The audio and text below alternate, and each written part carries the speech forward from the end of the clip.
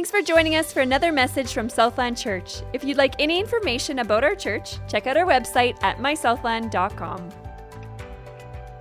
I was, just before the service, we were reflecting on the father-daughter ball. The last thing, right? The last thing we did in here that was normal. And then little did we know within 24 hours, things would be changing and shifting. And we don't even know, will it go back to normal? Maybe we just get a new normal. I don't know. This is starting to feel normal. Some of you are like, don't say that. But it's starting, right? We don't totally know. It's been a whirlwind.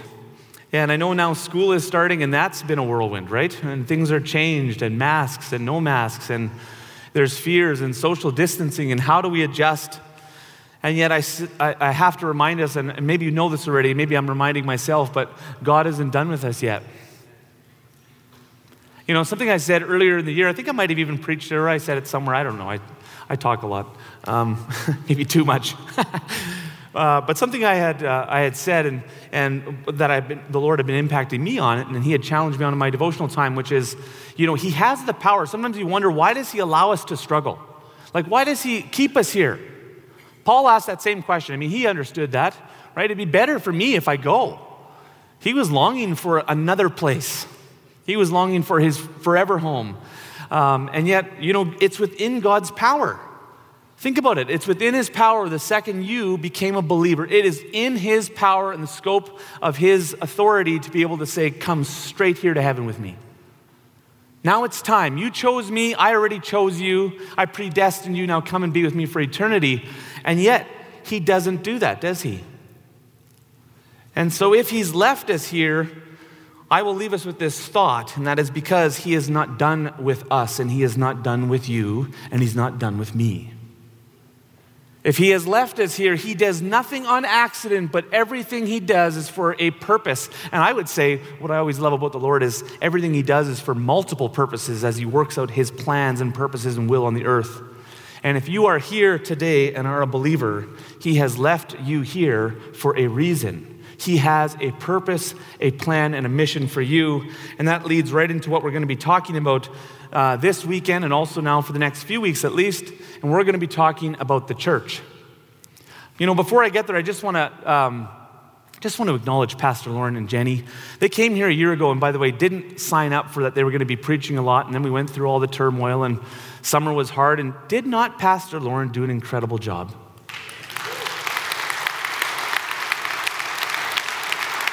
Yeah.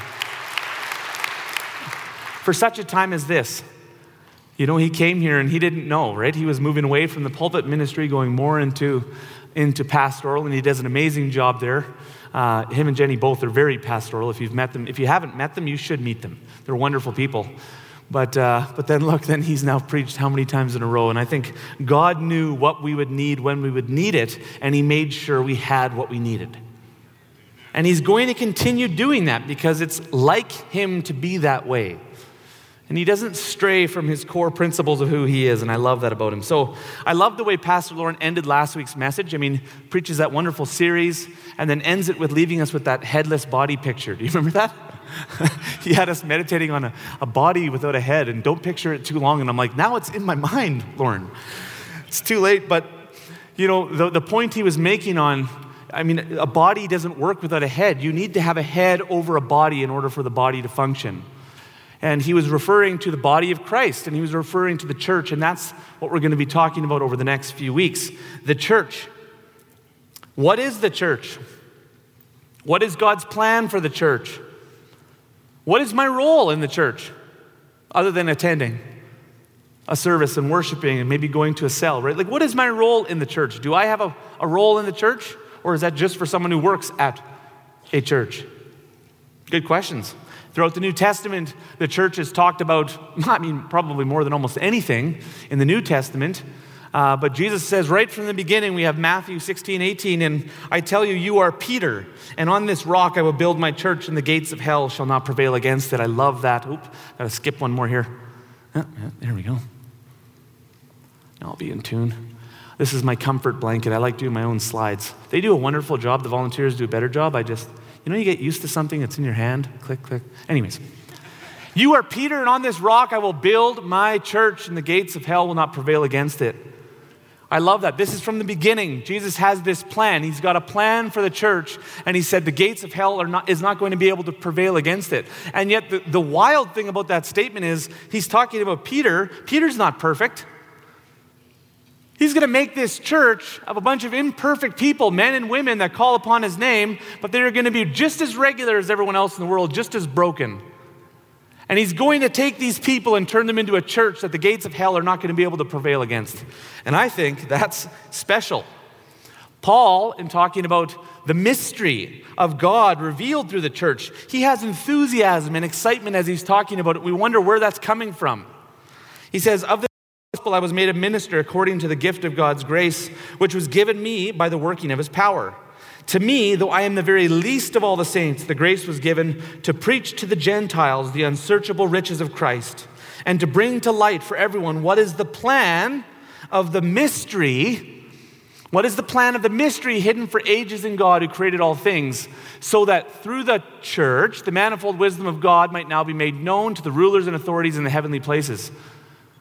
Interesting. So we're told here, what is the plan of the mystery hidden for ages in God who created all things? So he's talking about there's a mystery. God had a secret, essentially. There was a secret that he had from the beginning of time, in fact, before time, before he even did the creation, that nobody knew even in the heavenly realms. Only him. He had a plan. He had a plan, and it was a mystery that was now, after Jesus being revealed to the world and to the heavenly realms through the church. Interesting, isn't it? Right? So he has this glory that he wants to display on the earth through the church, and he even wants to display this glory in the heavenly places through the church. It's interesting. I think, you wonder sometimes, you read Paul in Colossians, you'll find a very similar account. I mean, he just seems to talk about this mystery in the church with excitement any chance he gets.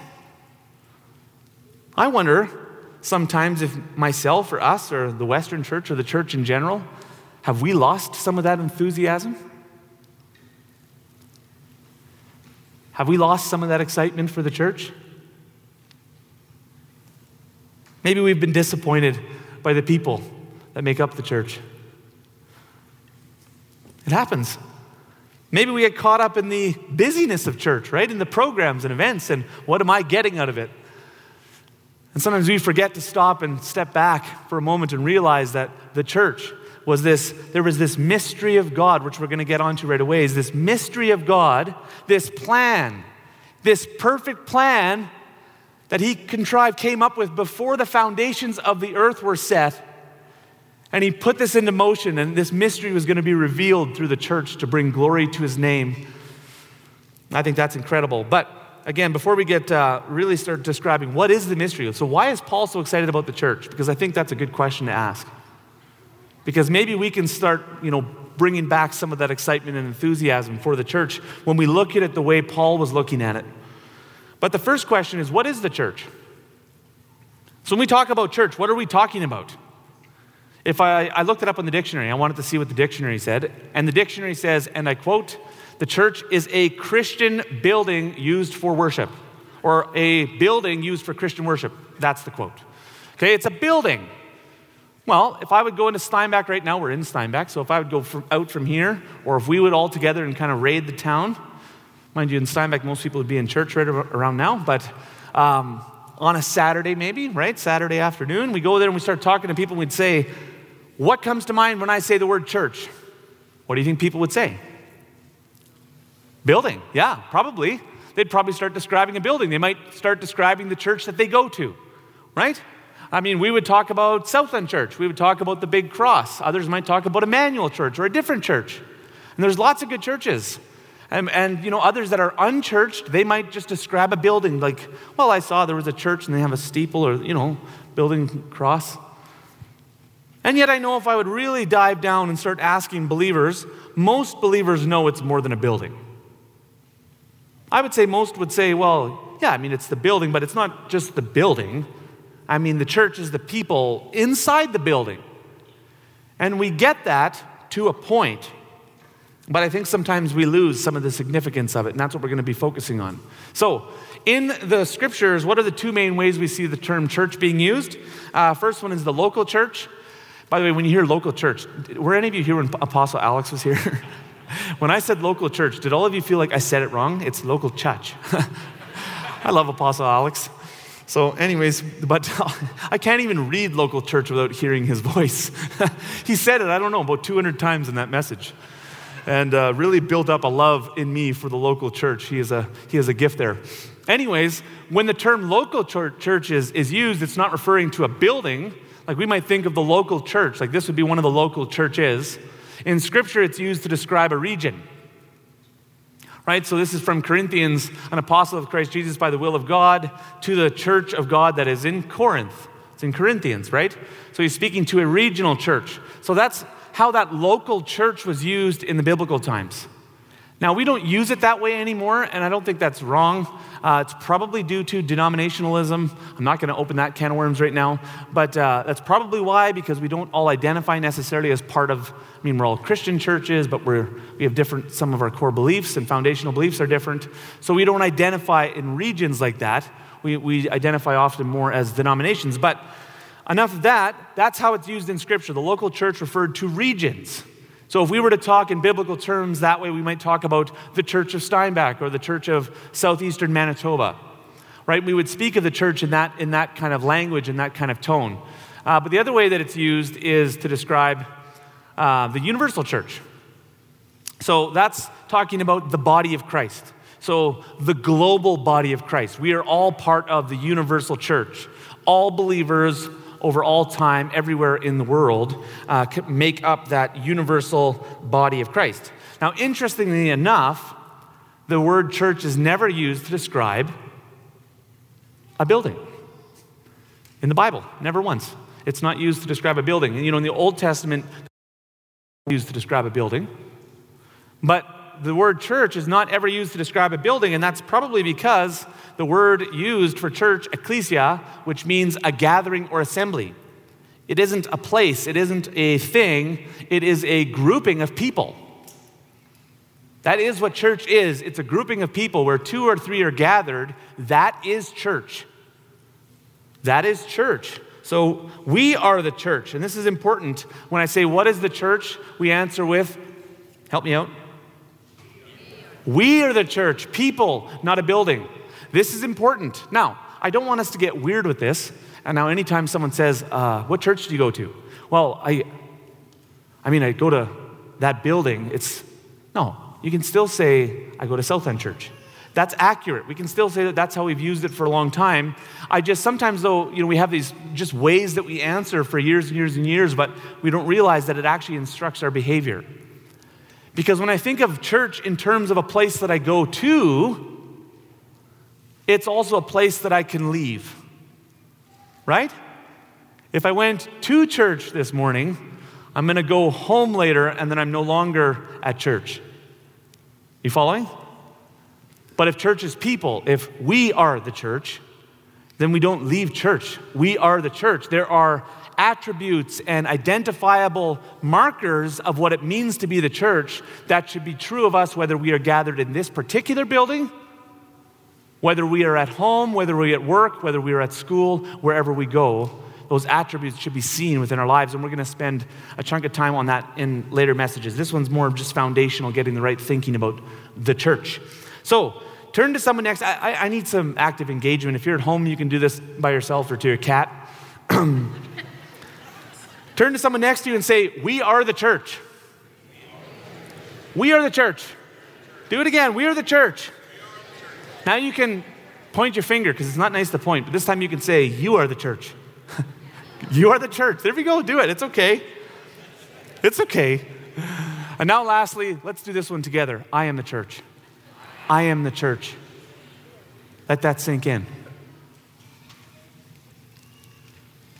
Let that sink in. At home, let that sink in. You are the church. I am the church. We are the church. The mystery of God, this plan that was contrived in the heart of God himself and was a mystery for thousands of years, that was going to be revealed through the church.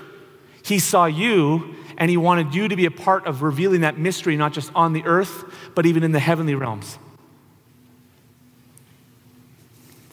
He has purpose for you. There is purpose and meaning for each of our lives. It's not an accident, as some may think or tell you. 1 Corinthians 12:27, look at this. Now you are the body of Christ and individually members of it. You are the body of Christ and individually members of it. Individually, I love that. You and then individually. You're saying the same thing twice. Why? Because it's important for you and for me to understand something, that it's not something I just go to, it's something I am a part of. I have a role. Something we've said here for years, everyone a minister. I think it's been one of those core values that's kind of made our church special, one of many. But everyone a minister, and that's why we've, our last volunteer extravaganza, those are always fun. You have 1,600 people show up. Why? That's 1,600 of you that have said, I am a minister. I am a part of the church. I love that. I love that. But I never want to lose that. And it's so easy to lose things if we don't focus on it. So easy to lose things as the chaos of the world grows and it changes and the storm clouds hover. It's easy to lose the ground that we've gained. But I don't think we're going to do that here, are we? Never. Thanks, Ken. We have a role in being the church wherever we go. We are the church. Okay, I got to move on here for the sake of time. All right. In the weeks to come, I'm going to unpack what it actually means to be the church. So what it means, because if we have a role, if we're individually members of it, then it actually has an impact on our lives. There's things that we need to do, action that we need to take. And I love that. But first, I want to go back to the beginning. Paul was really excited about the church. He was really excited about the plan of God revealed through the church. Why? Some of you might know this already. But others of you, have you ever thought about it? Paul, in the one verse, I'm trying to think of the reference, he said, as, a Hebrew of Hebrews, right, of the tribe of Benjamin, as to the law, a Pharisee. What am I getting at? I'm getting at Paul was already part of the people of God. They already had the temple. In that temple was the Holy of Holies, and the presence of God was there. They worshiped God in his house. They worshiped God in his house. He already had that. He knew the law. He had the law. They'd had it for a long time. So what is he so excited about with the church? What changed? So what's so different about the now than the then, than what they already had? Well, I'm glad you're asking that, because I was asking that earlier in the week. This mystery, what is he so excited about? Well, let's look at this together. The mystery revealed in the church. What Paul is so excited about is he understood the old covenant and how the old covenant worked. But he understood this mystery now that's going to be revealed through the church is actually the new covenant. The new covenant was going to be on display through God's people, his body, the church. And that meant some very, very distinct things had changed. And we're going to look at three. The first one is adoption. It's interesting with Christians, if you look at early history, by the way, it's church buildings, it's not bad. As long as we have a building, let's use our building. But the church is more than a building. It's people, it's us. And the beautiful thing about that is it means you can't stamp out the church by shutting down a building. That should be very encouraging to us, right? That's why when COVID hit and we had to shut our building, I didn't panic. I thought, okay, we're going to have to be careful to make sure we don't slip away. We still need to connect. Obviously, we need to be able to gather. We used online methods and all that kind of stuff, but it's a gathering of people. There was no buildings actually until sometime in the 200 ADs. That was part of the reason why it was such a hard thing to stamp out. People were the church. So the Romans actually were very open, and they accepted all sorts of people and religions into their own religions. They accepted the Jews, Judaism, and Judaism even rejected their gods, but they were okay with it. Why? They were okay with it because Jews were exclusive to their ethnicity. So Jews were Jews, and they believed in the Jewish God. And the Romans were fine with that. Christians were different. They were different because they were inclusive. That's one of our defining traits that we've always had or should have is our inclusivity. Everyone was welcome. Didn't matter what you believed, didn't matter what color you were, didn't matter. None of that stuff mattered. What mattered is you were created in the image of God, and only through Jesus could you have eternal life. That's all that mattered. And they would go around and tell everyone that. But because of that, the Romans hated them. They tried to stamp them out because part of accepting Jesus as your Savior was rejecting other gods and religions because they would cling to Jesus alone. So anyhow, adoption into God's family for Jew and Gentile. To Paul, this was revolutionary. It was radical. It was different. Peter too, right? And he needed the sheet dropped 3 times for him to fully understand it. This was different. God was now adopting all of mankind, all of creation. He was going to reconcile to himself through the church. This is part of the plan, the mystery. Incredible. He predestined us for adoption as sons through Jesus Christ. Look at that. Predestined us for adoption as sons through Jesus Christ according to the purpose of his will. It says earlier, I think it's verse 2, it says, before he set the foundations of the world, he did this. This was a well thought through plan. I think that's incredible. He wanted to adopt us into his family. But we'll go to, I want to get to the third one here, so I got to speed up. Second, forgiveness and cleansing of all of our sins. This was also a big change with this mystery that was now being revealed in the church with the new covenant. Because under the old way, they had to do sacrifices for sin. And it says, look here in Hebrews 10, but in these sacrifices there is a reminder of sins every year, for it is impossible for the blood of bulls and goats to take away sins. But when Christ had offered up for all time a single sacrifice for sins, he sat down at the right hand of God, for by a single offering he has perfected for all time those who are being sanctified. That's us.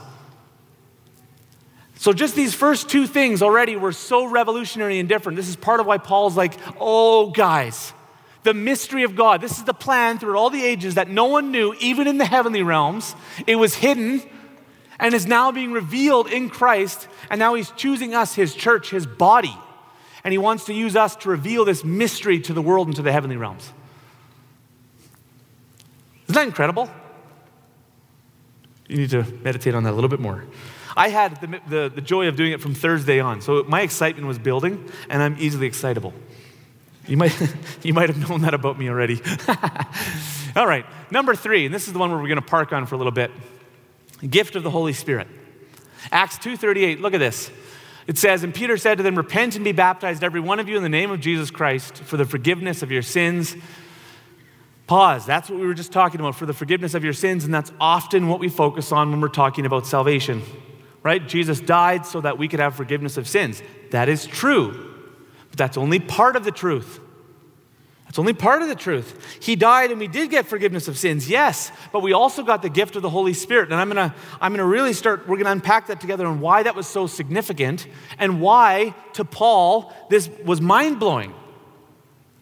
This was a major shift from what the Jews knew beforehand about God and his intention to interact with his people. So this is a major shift, and this is, I would say it's part of why Paul was very, very excited. It might have been one of the bigger reasons. He was so excited. Under the old covenant, what the Jews had was a temple. Talks lots about God wanting them to build a temple and then building a temple, and then it would be destroyed, and then they would have the tent. Anyhow, the point was the temple, the tent, was a place for God to dwell. And we find Scripture is very clear. God's desire from the beginning was to dwell with man. Okay, dwell with man, right? So he would go and be with them. Deuteronomy, and I'm parking on that phrase because it's going to change in a moment. You're going to see what happened with the new covenant. You must not worship the Lord your God in their way, but you are to seek the place of the Lord your God that he will choose from among all your tribes to put his name there for his dwelling. To that place you must go. So the Lord was going to come down to a place of his choosing where he would dwell, and he was telling them that's where they were supposed to go, and the Jews would come from all over to worship God at his temple. It was very important at his temple. That's where God was. Exodus 25, verse 8, then have them make a sanctuary for me, and I will dwell among them. That's amazing, isn't it? Now in this temple, you had different layers, and we'll just focus on right before the most holy place, you had the holy place, and then you had the most holy place. And this is important because in the most holy place inside the temple, no one could go except for the high priest once a year on the Day of Atonement. And he would go in there through the veil. There was a veil there that was separating the holy place from the most holy place. And that veil, if you can imagine it, I was looking it up, they said it was actually layers of fabric that would have been about 3 feet deep, which is an interesting thought. That's a lot of fabric.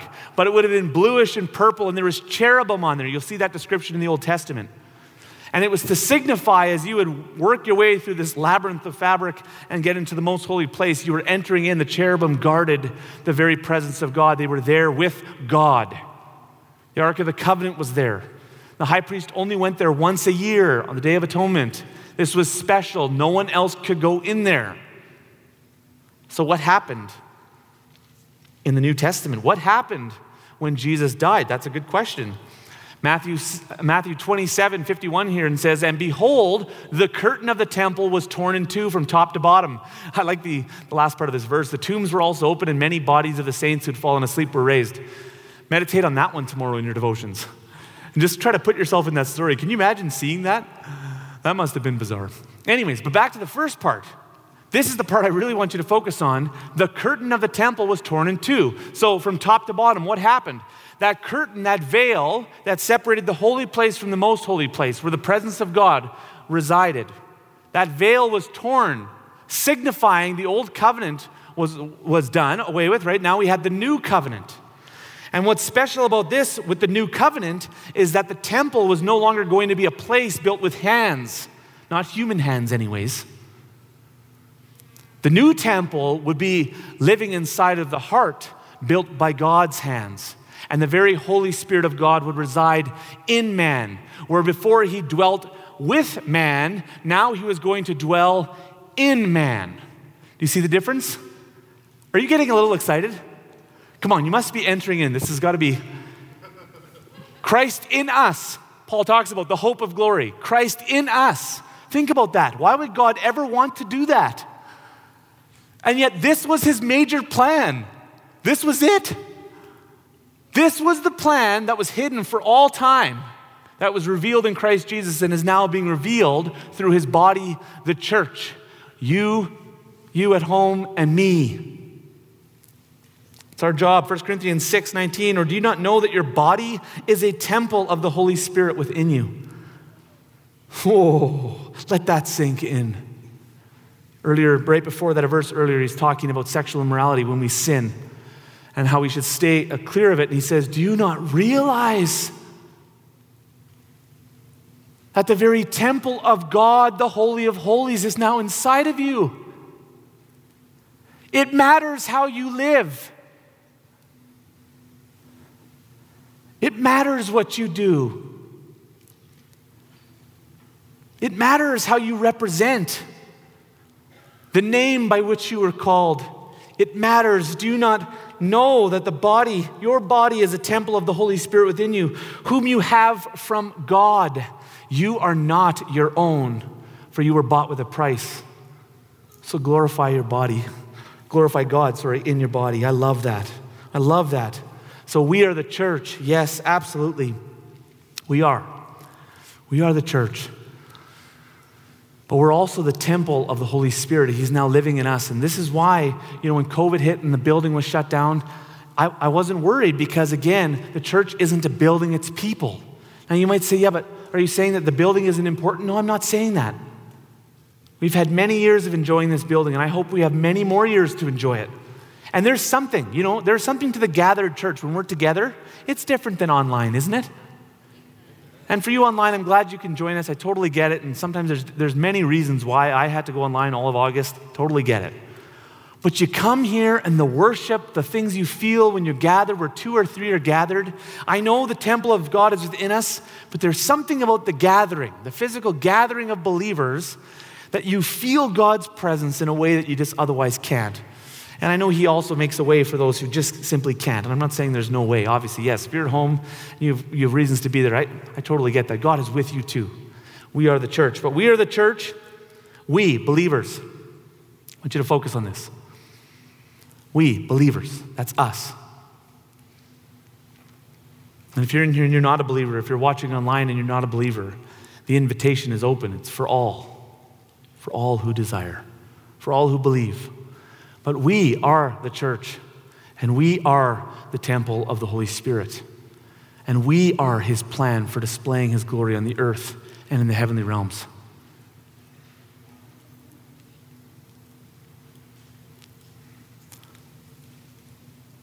I want you just to close your eyes just for a minute, maybe less.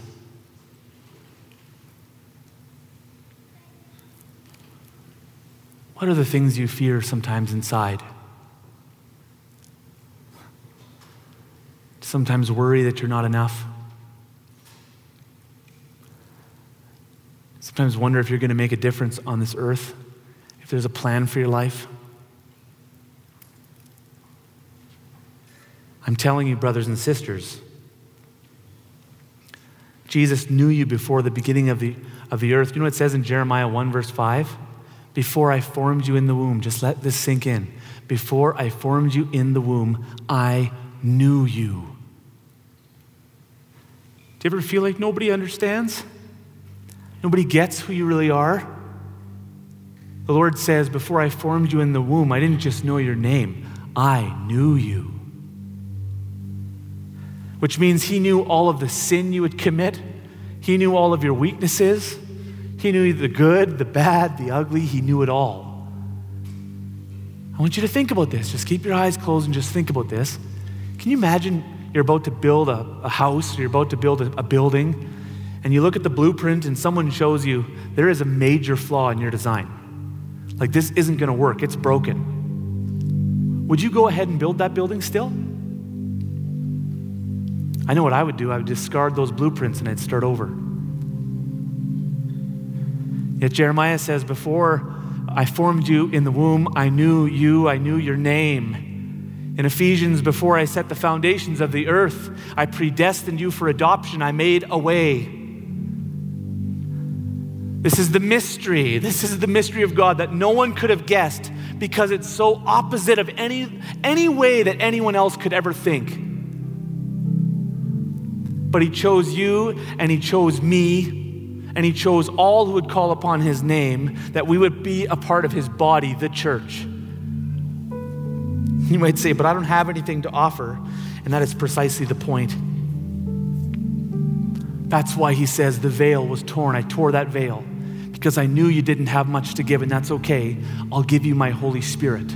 Christ in you, the hope of glory. And that'll be your seal of redemption. And that'll also be, I'll empower you to do everything that I ask you to do so that you will be able to stand with confidence one day when you stand before me. We're going to sing the final song together, but can I get you to stand? I want to pray over you. I want to pray for the filling of the Holy Spirit. Because who is the church? We are the church. And we, the church, need the indwelling Holy Spirit if we're ever going to bring glory to his name. If you want, you can hold your hands out like this, and I just want to pray for you.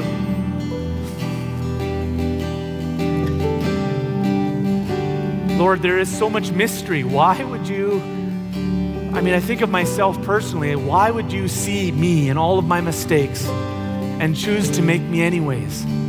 There is a love that you have for us that we cannot fathom. Today, Lord, we recognize that you didn't just want us to live a life for us, but you actually have a purpose for each one of us, that you invite us to become a part of your body. That is incredible, that we would be the extensions of your hands and feet on the earth. But this will only be possible with your Holy Spirit.